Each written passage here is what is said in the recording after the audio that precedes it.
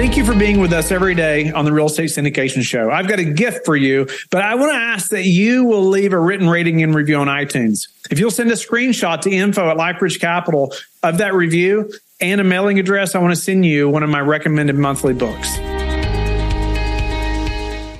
But in most markets, this is who you're really competing against. It may not be the apartment owner across the street that has another pool or something like that. You're really competing with them buying a house.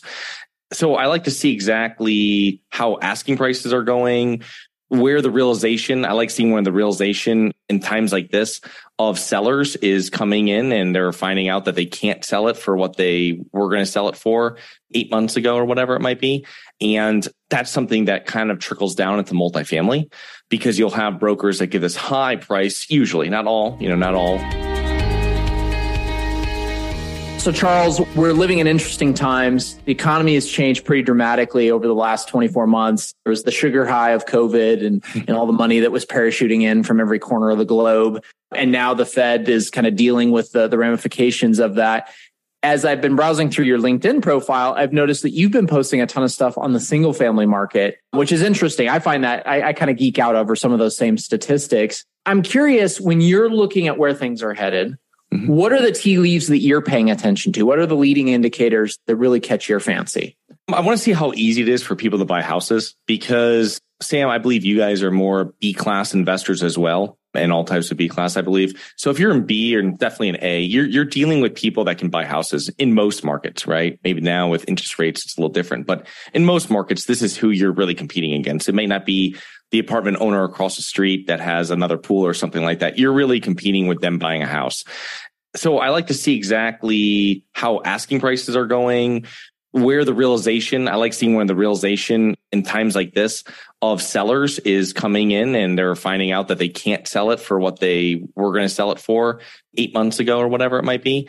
And that's something that kind of trickles down into multifamily, because you'll have brokers that give this high price, usually, not all, but you'll have brokers or agents giving them a high, price in their BPO. And then when they actually dig into it, they find out that a few months later, hey, we really have to discount this and all this kind of stuff to sell it.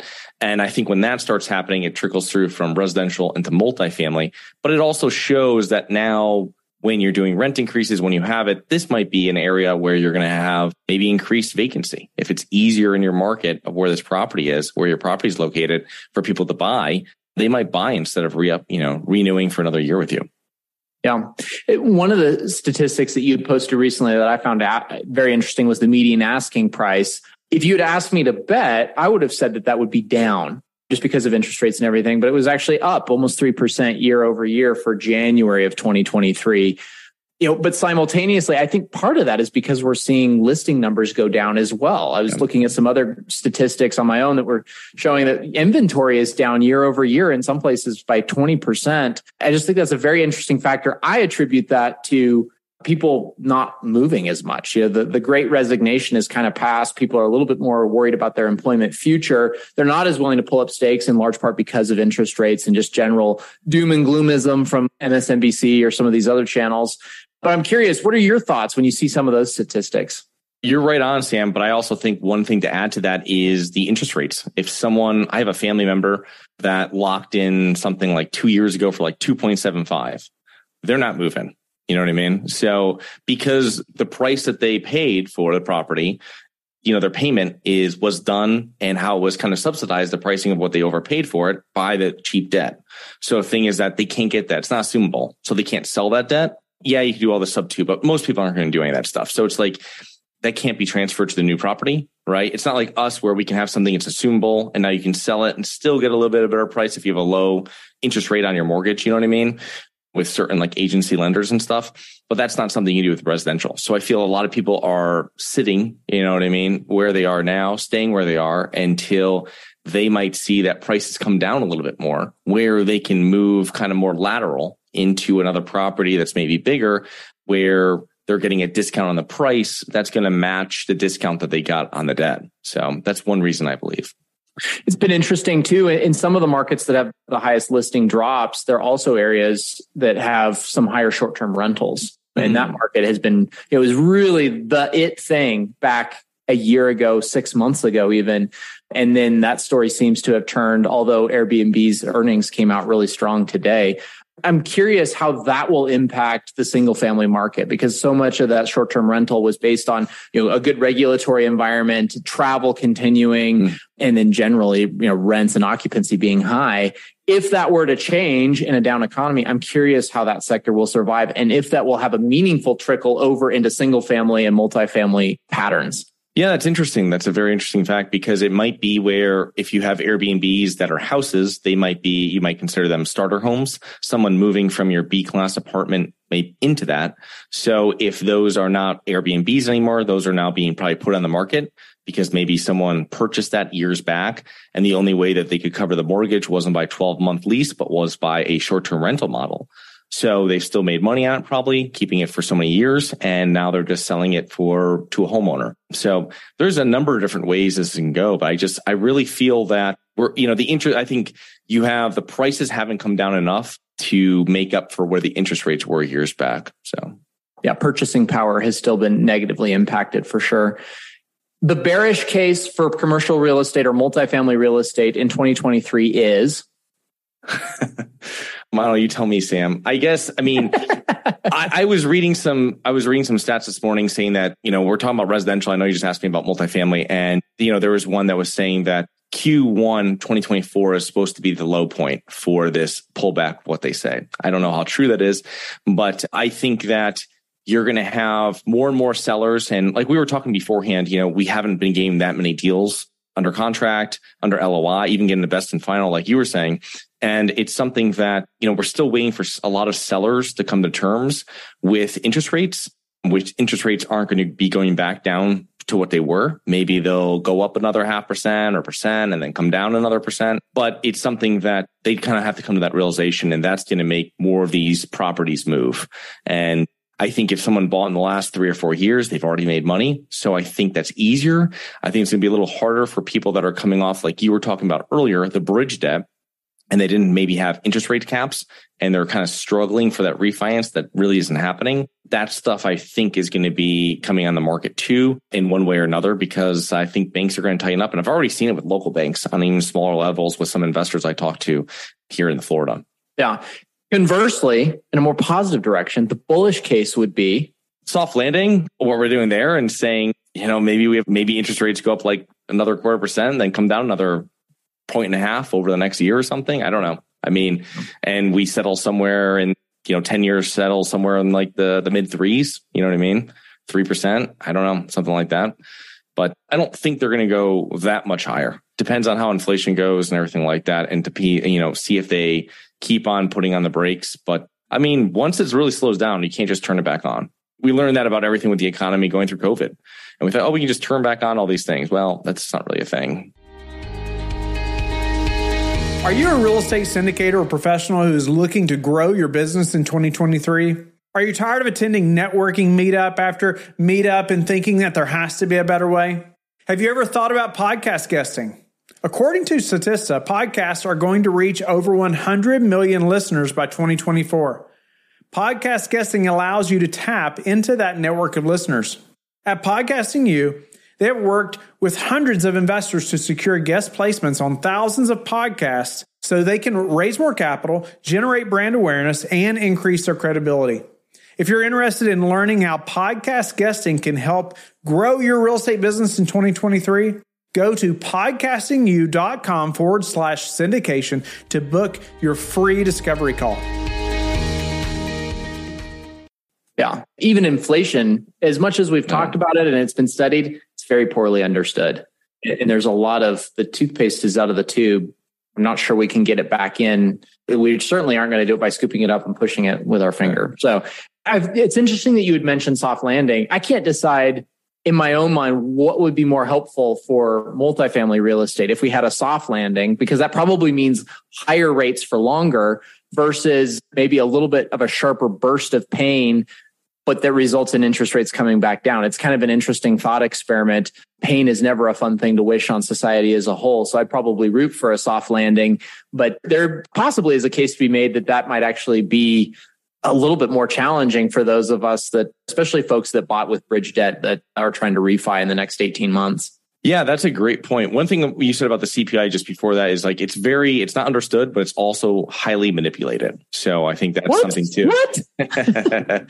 Especially around housing. So it's something like that. But I'll tell you one thing. When I bought a single family, or I bought a small multi, it was 3-unit in the end of 2006, 6.5 interest rate. I bought one at the end of 2008, 5.5 interest rate. I refinanced both of them mid 2010 for 4.25. So interest rates come down pretty fast. And that's one thing that the government has. They can spend and they can change the interest rates. And I think it's something that if they put on the brakes too much and raise them up, I mean, it's just going to come down faster. I'll be completely wrong on that, but it's just something that I feel that we saw it before. And that's, coming down 1% a year over those times, 0.5% a year. And I mean, that it was their way of getting the economy going again. It is interesting just how much power is in the government's hands when it comes to the economy. I mean, the interest rates really move things significantly. We can argue all day whether that's a good or a bad thing, but the reality is that's where we live in this moment in time. And so we need to make sure that we're adjusting our tactics accordingly. You've hinted at your tactics a little bit along the way, always swinging on the acquisition front, maintaining consistent underwriting standards. What are some important factors when you're underwriting deals today that are kind of non-negotiable? Are you really locked in on fixed rate debt? Are you willing to consider floaters now that we think we're on the higher end?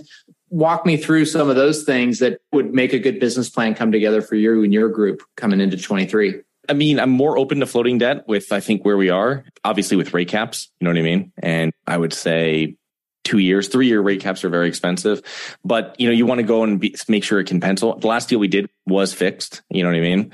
So it's something that, we're still doing that. As I tell you one thing, I'm doing something else, but I would look at it coming in. But the other thing is that not looking for heavy value adds. I'm looking for light. And that's been something that we've been working on over the last year or two.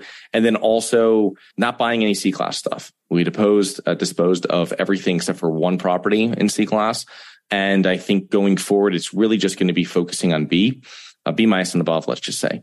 And, that's much better when you're getting into these types of times, because the C-class renter, I was reading an article, how I love articles and data. It was like average C-class tenant has like less than $400 in savings. So just think of that. If you're renting even $1,000 a month apartment, I mean, 1 week of them not having a job or having their hours cut will dramatically delay when you're getting paid, because you're going to rent, it's going to get paid late. Nothing else, right? Netflix is still getting paid on time. So it's just something that you have to take in consideration. And it's really important to know that when you're renting it. And that just goes hand in hand with buying in better areas, which I think most people listening to this podcast understand that. But if anybody's new out there, that's like the big thing, because you go through these times like this and these classes that aren't B minus or above, I mean, they really don't have the savings. And it's terrible. It's terrible to hear, but we read all this stuff about 60% of people can't cover an expense and all stuff. You don't want someone paying rent that has to do it by going to the payday loan. And so it's very important that, buy in better areas, and I would avoid major renovations. It's uncanny. We have much the same strategy. We've done a lot of C-class over the years, and it's been very good. We've bought in Colorado, especially, which has been a fantastic place to own. But moving forward, we're stepping into some more Midwestern markets and stepping up. Yep. And so like the deal we're getting ready to do right now is relatively new. I mean, it's straight from a developer. So that, there's things like that you can really lower the risk. The top line return might not be quite as sexy, but man, the floor is a lot higher. And anymore, I think educating investors on the importance of that high floor, and just thinking in terms of not overall return, but what's your risk adjusted return? And do you have your eyes open to all the risks going into, let's call it a heavy value add? I think that people are going to learn a lot of valuable lessons over the next 24 months as we see some of these business plans not really come together in a way that's going to salvage the deal. And then you're going to see a lot of what you're talking about. I think that's going to be a way to, even if the downside is like 10% IRR over a 5-year hold, that's still relatively decent. And chances are you'll be in the low teens. Yeah, no, I totally agree with that. I was just about to say, I mean, it's still, even if you're getting that 10, 12% IRR or whatever it is, I mean, even a great savings account is paying you 3 something. So This way, you're really getting up there with inflation and making a little bit above inflation. And I think that's the only way of doing it. And I personally rather make 10 or 12% on keeping it invested, and you keep all your tax benefits as well going. That's another big thing people have to know about compared to just leaving it in the bank account. So, well, as we wrap up here, Charles, what's a habit that you do on a daily, weekly, monthly basis that's contributed to your success? I have a number of different websites that I review on a normal basis, and it's also for our newsletter at Harborside Partners. But I love sharing different things and facts, as you know, Sam. And so that's one thing, is just keeping up and reading all different types of news sources, from ones that lean both ways, and then dissecting when you read article headlines. You're not, I'm getting caught in that clickbait, but you're reading it and you realize that this has nothing to do with what this article really says it is. And I hear something, I was reading something that was like, oh, rents have, decreased. And it was like talking about like New York City, where rents had gone from like 4,500 to like 4,200 or 4,400. And you're like, oh, really interesting. That has nothing to do with my business. And I mean, it's just like, it's just clickbait stuff. So you have to really read into stuff. And that's kind of what I like to do, and kind of really realize what's happening. Fantastic. Well, if folks want to learn more about what you're doing, maybe they want to subscribe to your newsletter and get on the tips and tricks bandwagon, where can they reach out to you, Charles? Thanks, Sam. So our company is harborsidepartners.com. So you can go there and you can sign up for our newsletter. We have passive investing guide, and feel free to sign up for our investor club if you're interested, and get on a call with myself or one of my partners.